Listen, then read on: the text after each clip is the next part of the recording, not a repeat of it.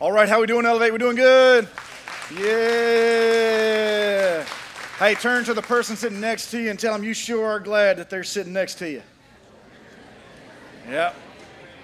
Tell them they make you look good. You're glad to see them sitting next to you, right?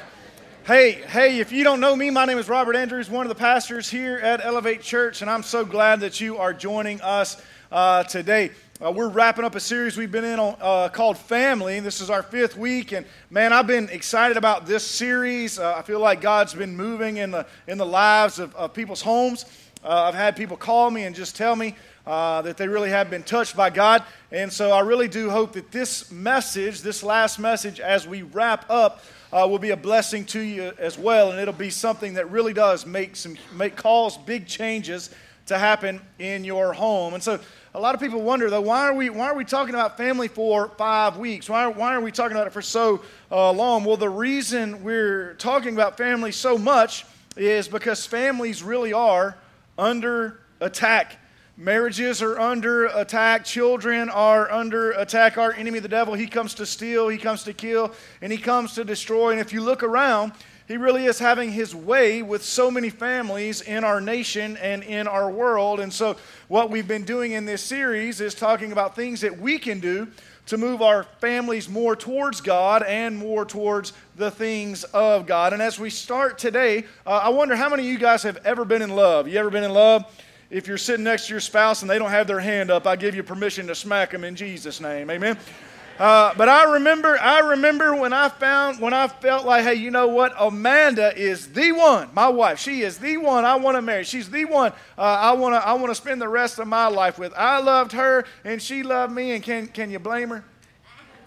Anyway, so I knew it was time for us to take our relationship to the next level. I knew it was time for me to ask her to marry me, and so I started planning things.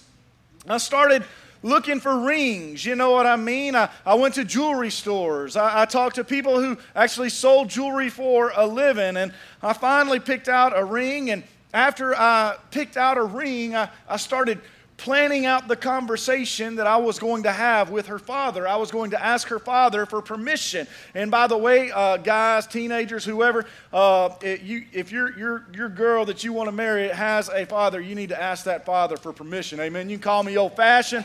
You can call me whatever you want, but I got 2 girls, and they better not come up in my house talking about they engaged. I will bust a boy, you know what I'm saying, if I hadn't heard nothing about it. You asked for permission. And so I started planning this conversation out in my head that I was going to have with her father, and in my head, man, my words were perfect. In my head, man, he was excited. In my head, he was excited that he wasn't losing a daughter, he was gaining a son. In my head, that's how it all worked out. And so I planned everything out, and finally the opportunity arose for me and him to have some alone time, for me and him to basically have some time where I could ask this question. And so it was just him and I said, hey, Mr. Bill, I said, I'm glad it's just me and you. I said, there's something important that I want to ask you. And I said, Mr. Bill, I really would like to ask for your permission to marry your daughter. And this is where things really took a different turn than what I was thinking. Because when I asked Mr. Bill, instead of him being excited about gaining a son-in-law like me, instead of him being excited about this situation, he said, absolutely not. And then he yelled at me for 2 hours. I'm not making this up. And so once he got done yelling at me, I just looked at him and I said, wow. I said, that did not go the way I planned it to go. And he really did. He hurt my feelings. Everybody say, oh, thank y'all so much. I wish he was here so y'all could tell him how mean he is. He's probably listening online. Anyway, but after some time passed, I knew it was okay for me to ask Amanda.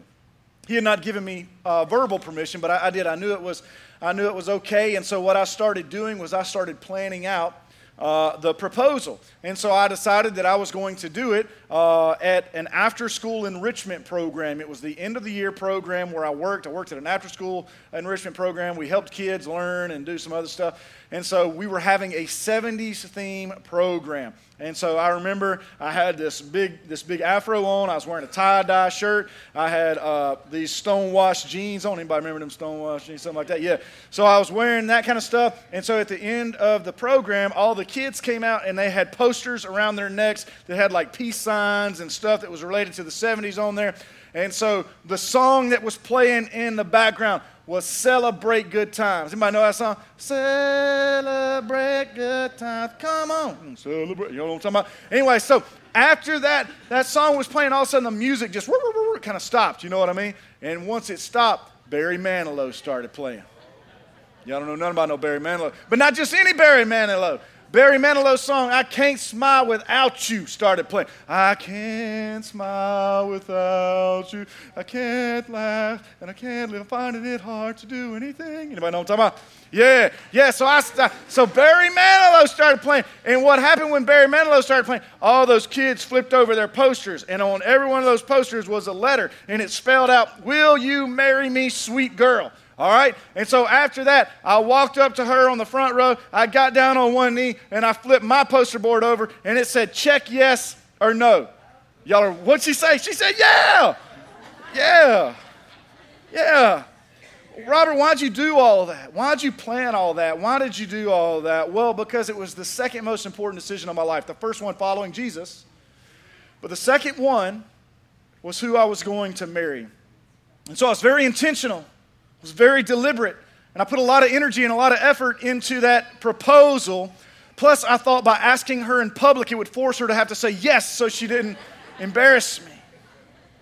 But it was so important to me, and it was obviously so important to Amanda that Amanda actually kept the wig that I was wearing that day. She kept the tie-dye shirt that I wore that day, and every day she crawls up into our attic and looks at it that's in a box. You know what I mean? She's so blessed to be married to me.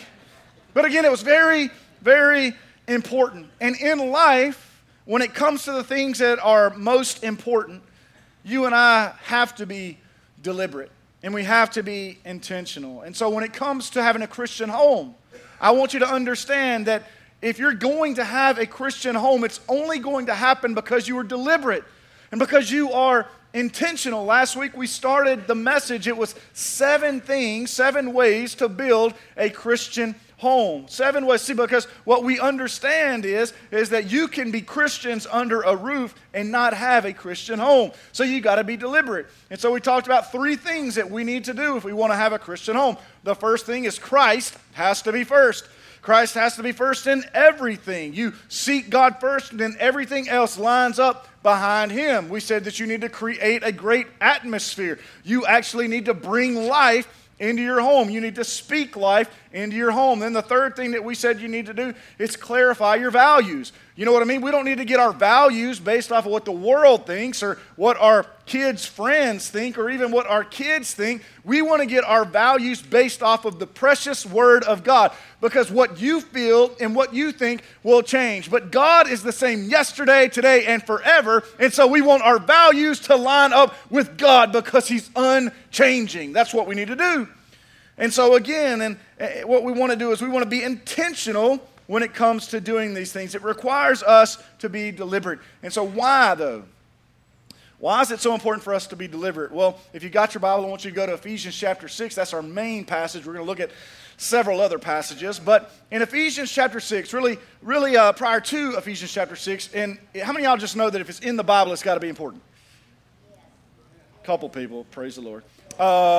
So if it's in the Bible, we want to take it seriously. If it's in the Bible, you know what I mean, we really need to consider what's happening there. Well, if you go to the book of Ephesians, the first 3 chapters of Ephesians talk about God's great love for us. It talks about how we didn't earn God's love. We don't deserve God's love, but He freely gives it to us. He sent His Son to die for us. Again, we don't deserve it, but that's how much He loves us. Then the next 2 chapters actually talk about Christian living. Paul says, because God loves us so much, our response to that is that we live a certain way. Then you get to Ephesians chapter 6, and Paul is giving some last words of advice. He basically says, hey, before I go, let me tell you one more thing because it's important. And that's where we're going to pick up in verse 10. He says this, finally, be strong in the Lord and in His mighty power. Verse 11 says, put on. Everybody say, put on. Say it a little better than that. Say, put on. All right, it says, put on the full armor of God. Why? So that you can take your stand against the devil's schemes. For our struggle is not against flesh and blood, but against the rulers and against the authorities, against the powers of this dark world, and against the spiritual forces of evil in the heavenly realms. Therefore, put on the full armor of God, so that when the day of evil comes, you may be able to stand your ground, and after you have done everything, you'll be able to stand. So do you see what Paul is saying right there? Paul is saying that you have a real enemy in your life. I have a real enemy in my life. There is a real enemy to my soul. There is a real enemy to your soul and to our homes. And so if you are not deliberate, if you are not intentional, if you do not put on the full armor of God, things are going to be disastrous for you. So a question each and every one of us really need to ask ourselves is, do we believe that this enemy is real? Do we believe that this enemy really does come to steal, kill, and destroy? Do we believe the enemy is not our friend? Do we believe that? We've got to ask ourselves that. And so if you believe the enemy is real, and if you believe he's coming to destroy you and destroy your home, then you need to ask yourself, if that's true, are you doing everything that God says do to protect your home? Or are you doing just what you think is important to protect your home? Or, worse yet, are you just letting what happens happen at your home? Paul says, put on the full armor of God. He says, be deliberate, be intentional. So what are the other 4 ways to build a Christian home? If you're keeping notes, you want to write them down. Here we go. Number 4, you need to commit to service. You need to commit to service. If you want to build a Christian home, if you want to build a home that's different from everybody in this world, what you've got to do is you've got to commit to service. You say, oh, I got that, Pastor. I serve at church. I serve with the ushers. I serve on the parking team. I serve on the hospitality team. I serve in the children's ministry. Look, I thank you very much that you do that. But listen to me. If your kids only see you serving at church, if they only see you being faithful in this environment, I promise you, you are not sowing Christianity into their life. You are sowing hypocrisy and cynicism. You are causing them to doubt. See, they need to see you serving at home as well.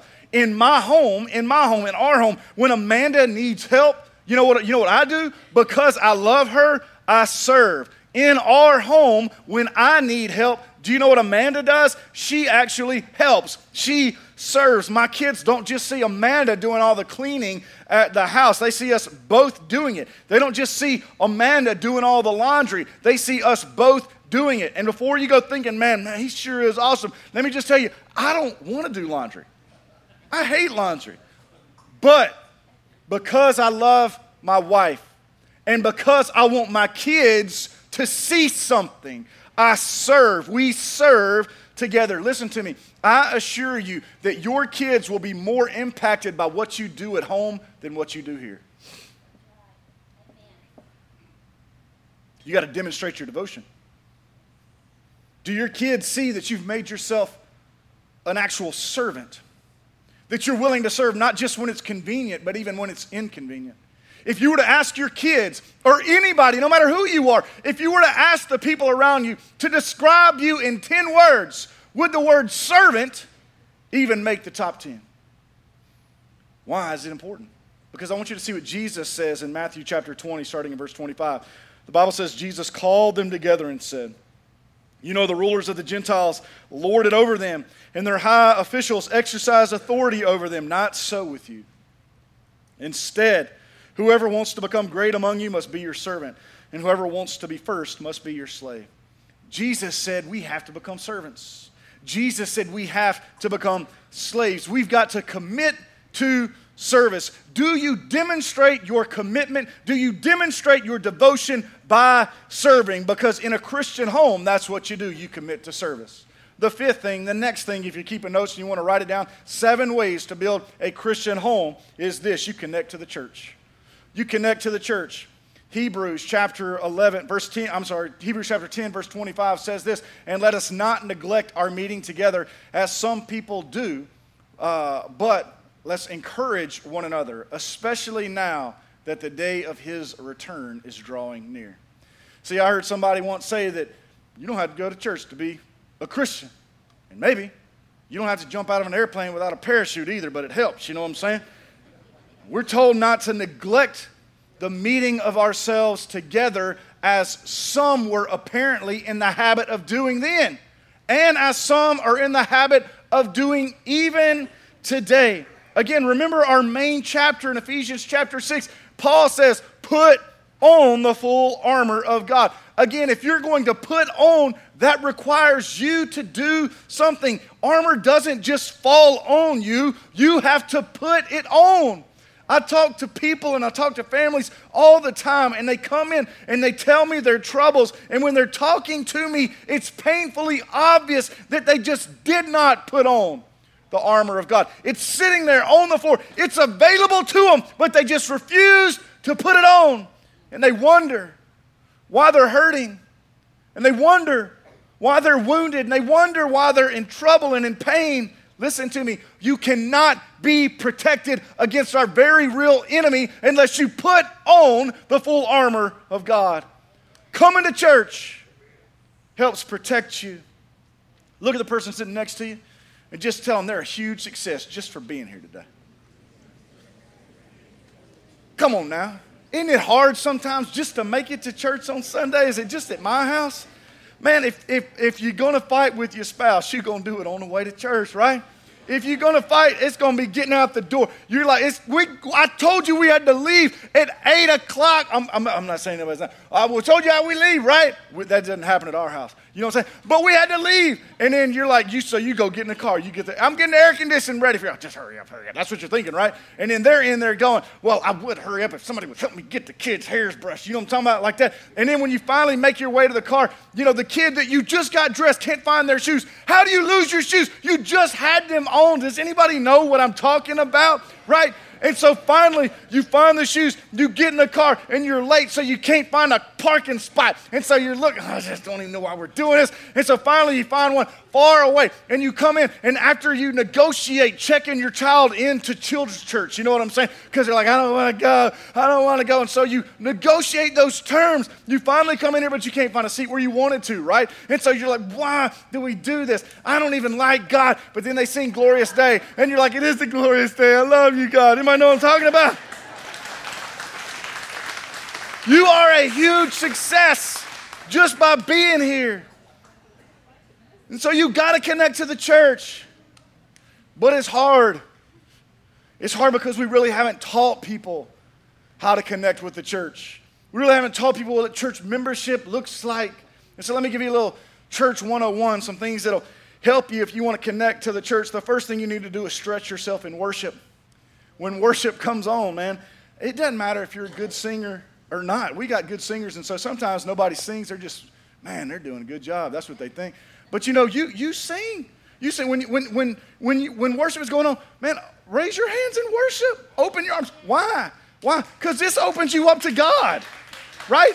When you open yourself up to God, I promise you, if you'll come in and focus on Him, all the problems in your life will seem much smaller because you're worshiping a big God, amen? And so, man, open yourself up to God. Stretch yourself in worship, even if you can't sing. Sing that one note you know how to sing. We'll turn the music up louder so nobody else can hear you. Just stretch yourself in worship. The second thing you need to do if you really want to connect yourself to the church better is take notes. Take notes. Studies show that if you'll write it out in hand, you'll be more likely to remember it in your mind. You say, is it really important? Well, we take notes at school, don't we? Right? What's more important? School or church? You say, well, there's going to be a test at school. Folks, when you and I die, there's going to be a test. You better be ready. Nothing discourages a preacher like a congregation that's not paying attention. I'm telling you, man, I like to see people nodding their head. Nod your head when I'm up here preaching. Just make sure you bring it back up. I think you fell out. You know what I'm saying? But again, and something that don't take a nap in church. God don't bless a nap at church unless you're in the nursery. He don't bless a nap at church. He doesn't. I'm telling you, the Bible says that. First Opinions, check it out. It says that, chapter 2, verse 14. But pay attention. Let the Holy Spirit speak to you. The third thing that you can do if you really want to connect to the church better is getting involved in a small group. Man, I teach a marriage class in my home, and there were 36 people there this past week. It was amazing, okay? And so some people are like, that's not a small group. Dude, it was amazing. And here's what I like about it, is that there's so many different levels of people who are there. There are nearly weds, people who are about to get married. There are newlyweds, and then there's when did we wed? You know what I mean? They've been married so long they don't even remember how long it's been. And here's what's crazy, is that each person in that group adds something to it. Their life experience helps all of us because we're all on the same journey, and it's the same way with you. You have something to offer. You have something that will help other people, and so get involved in a small group. The fourth thing that will help you to connect with a church is don't rush out. It amazes me, man. Sometimes when the service is over, it's like the rapture happened. People are gone. You know what I'm saying? Where'd they go? And you know what I'm saying? People come in late. They'll come in late, and then they'll leave. Don't even say a word to nobody. You know what I mean? And it's so funny when I'll tell y'all, hey, turn to your neighbor and say. Some of y'all are like, the person whose elbow has been touching me, you want me to talk to them? Yes! Talk to them. Smile. Man, tell them your name. If you got a criminal record, tell them somebody else's name. Just talk to them. Man. The fifth thing to do that'll help you connect in church is eat and nap after service. Woo! I'm going to tell you what, y'all. That's good preaching, man. You go get you whatever you want to eat. You eat the buffet. You eat it all. God takes away all those calories. I'm just kidding. You don't do that, okay? But for real, man, you go and eat, and then you go home and you lay on the couch. You turn that TV on, and you put the remote control right here on your chest, and you go down for several hours. Anybody know what I'm talking about? You get some rest. And when somebody tries to wake you up, you say, no, because Hebrews 4:9 says this, therefore there remains then a Sabbath rest for the people of God. You tell them, don't disturb me. I'm trying to practice the Bible. That's what you tell people right there, right? It's good. But again, connect to the church. Practice the pattern of church participation. Let your kids and your spouse and your friends and everyone else see that church is a priority to you. Psalm 122 verse 1 says, I was glad when they said to me, let us go to the house of the Lord. Let the people around you know that you feel the exact same way. And listen to me, this is very important. If you come, I might say some things you don't agree with 100%. If you come, I might do some things that you don't agree with 100%. But you keep coming. Why? Because if you make this a priority, if you're deliberate and you're intentional, if you make this a pattern in your life, when you get hit the hardest and you need to be here the most, this will be the pattern that you've already set in your life, and this will be the pattern that you fall back to. It breaks my heart sometimes. There are people who get out of the habit, they just don't make this a pattern, and then when they get hit the hardest, they can't get back to the place that they need to be. Make this a pattern. Connect to the church. So commit to service, connect to the church. The third thing, or you know what I'm saying, what's that, the sixth thing? I'm messing me up, all these numbers. The sixth thing you need to do is combine forgiveness and faithfulness. I'm from Pearl. Combine forgiveness and faithfulness. Have you ever noticed the amount of secrecy that exists in homes today? You ever notice that? It's really wild. You know what I mean? We might do something wrong. We might hide stuff, and we keep it from our spouses. We keep it from our parents. I mean, why do we do that? I remember a few months back, I had just finished building the cabinet boxes in my kitchen. I just finished building the cabinet boxes, and so I put the toe plate up, the toe kick, the baseboard type thing, and I put these 45-degree angle cuts on the bottom of those counters, those cabinets. And so I remember I was walking out of the house one day, and something caught my eye. It didn't look right. And so upon further inspection, I walked over there, and what I noticed was somebody had broke it. And what they did was they set it up to where the next person who touched it could be like, you broke it! Oh! Anybody ever done something like that? Repent, right?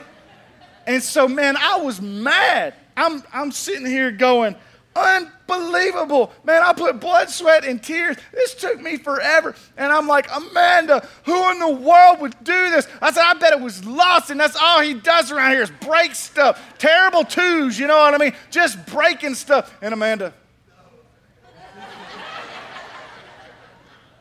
she said, it was me. And I didn't want to say nothing. So she's grounded for life. But seriously, think about it. Why do we do wrong and sometimes feel like we can't come clean about it? Why do we do wrong and feel like we can't come clean to the people who are supposed to love us the most? See, I don't think it's just because we're afraid to be punished. I think sometimes we're not willing to come clean because we're afraid we won't be forgiven. See, in our families, we're not always going to agree on things. In our families, sometimes we're going to accidentally hurt one another. Sometimes we will intentionally hurt one another. But we have to forgive because the cost of unforgiveness is far too high.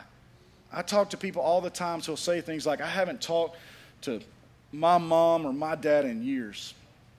I'll talk to parents who'll say, I haven't talked to my kids in years. And they think they're standing for something that's right, but they're not. What they're actually doing is just excluding themselves from the lives of their children and grandchildren who they need. We have to forgive.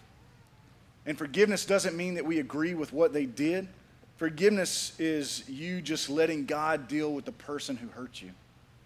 Forgiving others is saying, I'm committed to the pattern that God has set in my life. Paul says this in Ephesians chapter 4, verse 32. Look at what he says. He says, instead of what?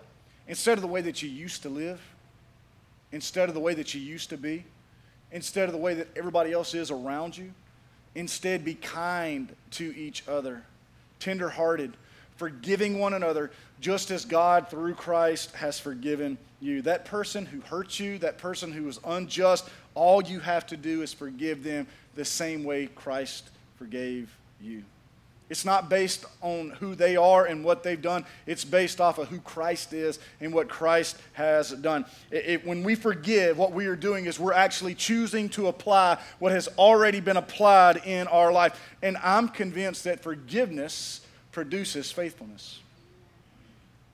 See, when I know that if I mess up, that my wife is going to forgive me and she's going to love me, it makes me more committed to her. When mom and dad demonstrate forgiveness amongst one another, it lets the kids see that forgiveness is also available to them. Forgiveness produces faithfulness. And when we forgive as Christ has forgiven us, that's when we become strong as a family. So there's a seventh thing that we need to do if we're going to really have a Christian family. We got to communicate, and communicate more. Everybody say communicate. It's like a bad word in some homes. We got to talk. I don't want to do that. You got to communicate. Look what the Bible says in Ephesians chapter 5, verses 18 through 19. It says, instead of what? Instead of the way everybody else is. Instead of the way that you used to be filled with the Spirit. Then look at verse 19. Speaking to one another with psalms, hymns, and songs from the Spirit. Sing and make music from your heart to the Lord. You see that? Speaking to one another.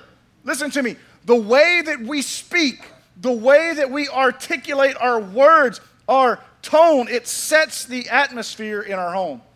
And Paul says, now that you're in Christ, things have to be different. So, does the way that you speak, does the way that I speak, does it bring life? How do people feel when they leave your presence? How do people feel after they have talked to you? We have to communicate in our homes. And when we communicate, we need to make sure that we're communicating the right things, right? What are the right things to communicate? Well, let me give you 3 things that we need to continually communicate in our home. Again, if you want to write these down, these are important.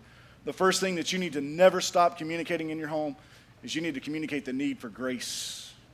You have to communicate the fact that Jesus came to this earth because we are broken and we are sinners and we needed him to come and help us and to save us. You've got to continually communicate that in your home. The second thing that you need to communicate in your home is the why behind the what. The why behind the what. You can talk about your standards. That's great. But it needs to be more than just do this and do that. You need to explain why we do what it is that we do. In 1 John chapter 4, verse 19, the Bible says, we love because he first loved us. Parents, tell your kids that we love Christ because he first loved us. He loved us so much that he died for us. He loved us so much, he gave everything for us. He gave his life. So we're going to give our life back to him. So you need to create environments that lead to talking so that you can talk about these three things. You need to cook together. You need to walk together. You need to clean together. You need to throw a ball together. You've just got to create environments where you can talk. So turn the screen off. Turn the screen off. Anybody got a screenager? Anybody got one? And the adults are just as bad. Turn the screen off. Just do something that leads to talking. Communicate the need for grace, the why behind the what, and finally, communicate the power of truth. The power of truth. Communicate the basic ideas behind the Bible. The major doctrines of faith. Don't just come to church and be spoon-fed. Get to know the truth yourself. Allow the truth to speak to you. Allow the truth to transform you so that you can share the truth in your home. Deuteronomy chapter 6, starting in verse 4, Moses is talking to the Israelites, and he says, "Hear, O Israel, the Lord our God, the Lord is one. Love the Lord your God with all your heart, with all your soul, and with all your strength. These commandments that I give you today are to be on your hearts. Impress them on your children. Talk about them when you sit at home and when you walk along the road, when you lie down and when you get up. Tie them as symbols on your hands and bind them on your foreheads. Write them on the door frames of your houses and on your gates." Do you talk about the scriptures at your house? You talk about Jesus? So many of our kids can tell you entire rosters of professional teams. They can tell you all the positions. They can tell you all sorts of other things. But if you ask them to tell you the 10 Commandments, they're going to be at a loss, most of them. There's only 10 of them, and they're commandments. Are they important? Yes, they're important. So do you talk about that kind of stuff with your kids? And this really bothers me. Man, it bothers me. Think about all the major holidays that we celebrate in our nation. Like if you go to Home Depot right now, you don't know what's going on. Like on one side of the place is ghosts and skulls and a zombie horse. No lie, I was at Home Depot yesterday. A kid walked up to that horse, pressed that button, that horse started moving. He fell out on the ground. I laughed so hard. But again, on one side of the store, you got like darkness. Then on the other side of the store, what you got? Christmas trees. There's one side that's happy and one side that looks like, it's real depressed, right? But what's coming up? Man, Christmas is just around the corner. How many people are excited? Christmas is coming. Just me. I love gifts, man. I love Christmas presents. I don't like to decorate. That's terrible. Anyway, but Christmas is coming. There's going to be a lot of parents who are saying, we got to take our kid to see Santa Claus. Anybody going to do that? Going to the Bass Pro Shop, going to get a picture with Santa. We do it every year. We're going to get a picture with Santa. And then you'll be telling your kids, hey, you better not, pout. You better not cry. Whatever. I don't even know the song. Santa Claus is coming to town. Right? You're going to be saying that stuff. Then what else do you do? On Christmas Eve, what you going to put out there on the fireplace? Cookies and milk. Santa Claus is coming. Man, we had to put out reindeer food last year. Anybody put out reindeer food? And then the elf on the shelf that is coming too. That elf comes into your house, does all sorts of crazy stuff. Anybody know about the elf? There's a lot of energy and effort that goes in. You know what I mean? That the elf puts into all that stuff. A lot of energy and effort. And then think about the other stuff that's going on. Like if your kid loses a tooth, what do? You get that tooth fairy pillow, right? Put that little tooth in there. The tooth fairy's going to come see you. You got to go to bed. And then when they wake up the next morning, what do you say? Did the tooth fairy come? And then what do? They're really excited. The tooth fairy came. The tooth fairy came to see me. Easter, what do we say? What do we say at Easter? You know what I mean? Hey, the Easter bunny is coming. You get a basket full of eggs and chocolate and all this other good stuff. The Easter bunny's coming. Listen to me. I'm not saying you shouldn't do any of that in your home. I'm not. But what do we do in our homes to recognize Christ? Think about all that stuff. And then what do you do in your home to recognize the most important thing? The sad truth is that many people who call themselves Christians don't do anything in their home to keep God first. We got to do better. See, I don't have it all figured out, but I sure am trying. I want to do better. And you've heard me kind of talk about this briefly for the past few weeks about how we started to do communion in my home weekly as a family. It's how we carve out time just to talk as a family. Not just talk, but talk about the right things. And some people think it's weird. We'll tell people, we do communion in our home, and they'll look at us kind of weird. And I'm like, well, the face you just made when I told you that's weird. That's what I think. You know what I'm saying? I mean, people do. They think it's weird. They think it's weird. And I'm not saying that you got to do that. I'm not saying you got to do that. But I am saying that you need to carve out some time in your family, in your house, where you have time to communicate these things. Do something that gives Jesus his place in your home. And so we do communion. What's it look like? And I'm wrapping up. What's it look like? We start off with prayer. Start off with prayer. And after we pray, you know what we do? We light a candle. Why do we light a candle? Because Jesus is the light of the world. We put that candle right in the middle of the table. And my kids know that when we do that, it's symbolic of the fact that Jesus is right there with us. We remember that Jesus is here, and we also think about the fact that one day, when Jesus comes back to get us, we're actually going to go be with him, and we'll all gather around the table with Jesus. He'll be there in the flesh. And we'll have that communion meal again. So we light a candle. After we light a candle, you know what we do? We read Scripture. After we read Scripture, you know what we do? We take that piece of bread.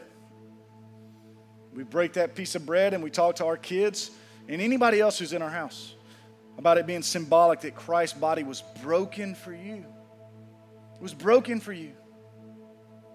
And then we'll take and we'll eat that bread and we'll say, Jesus, we thank you for your body that was given for us to make us whole. Then we read some more Scripture. Then we take that juice. And after we take the juice, we talk about that juice, how it's symbolic of Jesus' blood being shed for us. And then we'll say, Jesus, we thank you for your blood that was shed for us, poured out for us for the removal of our sins. And we'll drink it. What do we do next? We read more Scripture. And what do we do after that? We pray. We pray over our home. Every week we dedicate our house to God. Every week. Is it necessary? Families are under attack. Every week we dedicate our home to God. We say, God, may this house be a house of prayer. May this house be a house of praise. May this house be a house of worship. May everything that's said and everything that's done in this home and on this property be done to bring you glory and you honor. We declare today that we're going to serve you, God. That's what we say. We bless our house. Then after we pray over our house, I'll take my hand and I'll put it on my wife's shoulder and I'll pray a prayer blessing over her. Then after I pray for her, you know what she does? She puts her hand on my shoulder and she prays a prayer blessing over me. Then after that, first off, we do that out loud so that our kids can see it and hear it. Then after that, we put our hands on each one of our kids individually and we pray over our kids. Then if we got guests in our home, we do the very same thing for them. And listen to me, because this blessed me tremendously. This past week, Sadie Kate my 8-year-old. We got any 8-year-olds in here? Young kids? Brian? I guess Brian's older than Nate, but he's got an 8-year-old. Sadie Kate, my 8-year-old, had a friend over. We were going to be having communion. And so Amanda asked the friend's mother, said, hey, we're going to be doing communion. Is it okay if your daughter has communion with us? She said, oh, y'all going to the church to have communion? Amanda said, no, we do it in our home. And so the mom was like, okay. And so Sadie Kate and her friend were hanging out for a little while. Came time for us to eat. And so we were getting ready to have communion. We have communion. We're starting to pray. And so after I pray over the house, after I pray over Amanda, after Amanda prays over me, after we pray for our kids, the girl's mother shows up. It's time for her to go. And so Sadie Kate, my 8-year-old, says, you can't leave yet. She tells her friend, you can't leave yet. Why? We haven't prayed over you. My 8-year-old said that.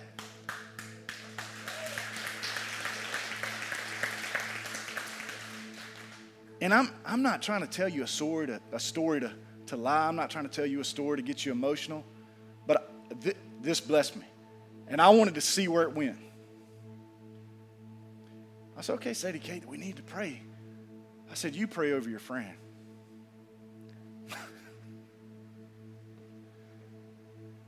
Man, my 8-year-old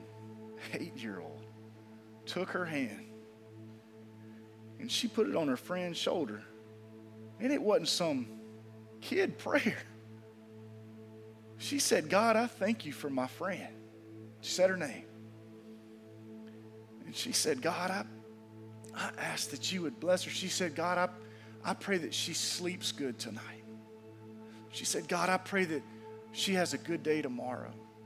God, I pray that things don't happen that make her sad. And God, I pray that you would use her to change the world. My 8-year-old prayed that prayer over her friend. But I firmly believe she wouldn't have done any of that had she not seen it modeled in the home first. Had she not seen it modeled from mom and dad. Parents, we got to put Jesus first.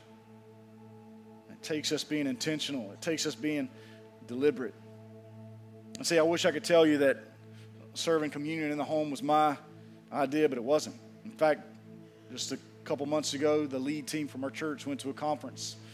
And at this conference, the pastor got up to talk, and he talked about how he started having communion in his own home and how he was encouraging the people in his church to actually administer communion in their home. Just basically, this was an opportunity for them to carve out time for God in their house. And I thought, man, that's an amazing idea because it's very easy.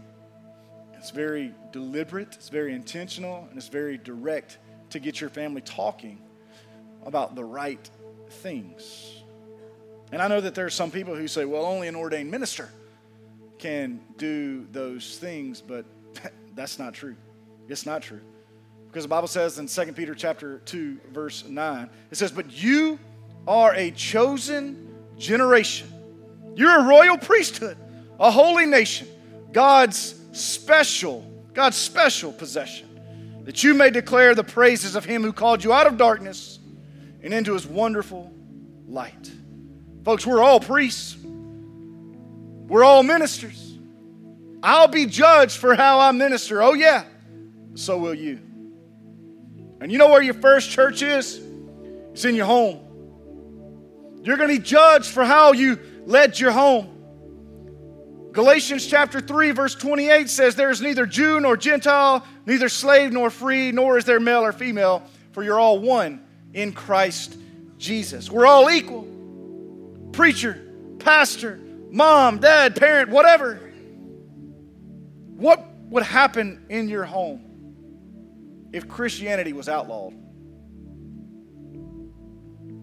Who would minister in your home then? Is a preacher going to come to your house?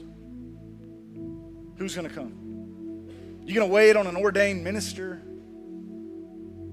to share your faith with your family? Or will you as a husband, as a wife, as a mom, as a dad, even as a child, will you rise up and do it? Again, we're told that when we sit down, when we lie down, when we stand up, when we walk, that we're to talk about the things of God, that we're to impress those things upon our heart. They're supposed to be so impressed on our heart that we can't help but talk about those things. It's our choice to build a Christian home. It's up to us to be deliberate and intentional.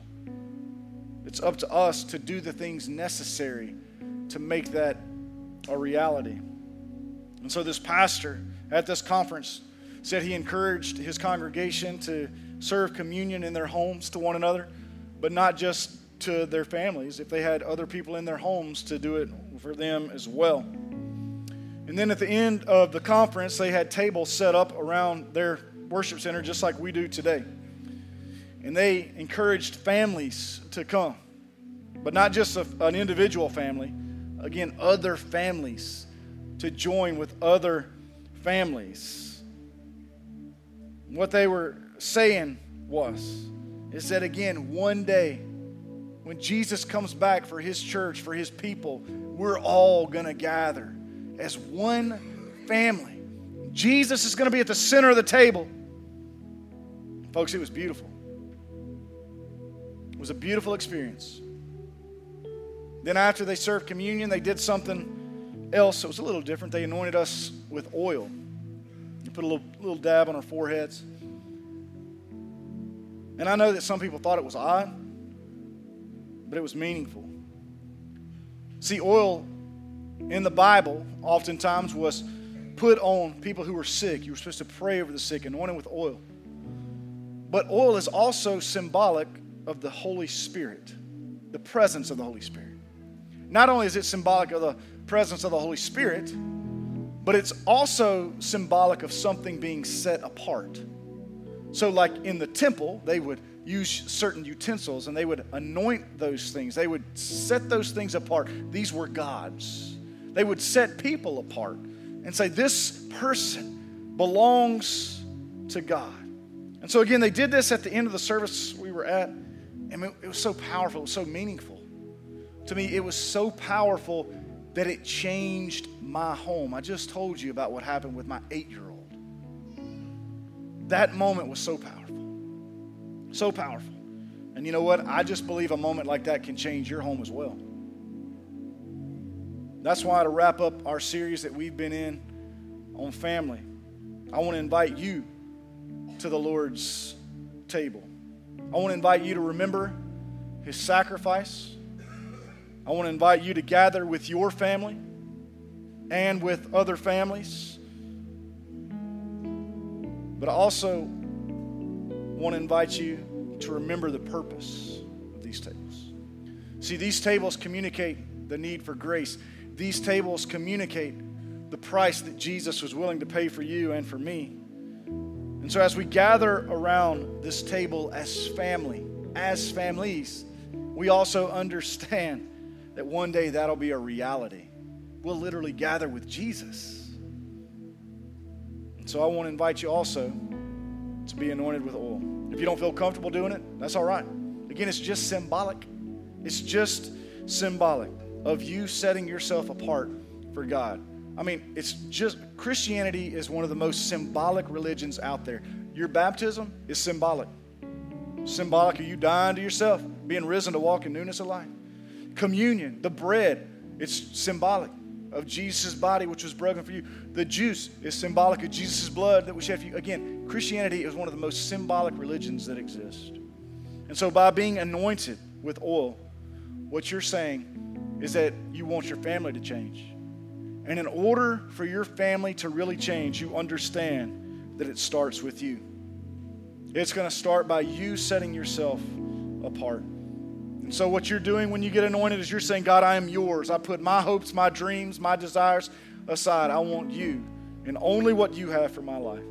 And so today, in just a minute, our ushers are going to come and they're going to direct you. We've got 6 tables, 1 in front of each section, and then 3 or 1 in front of each section in the back. And so they're going to invite you to come 10, 12, 14 at a time to gather around these tables. And as they do, I hope it's a special moment for you and your family. But as other families are gathered, while you're sitting there, I would encourage you to remember the sacrifice of Jesus.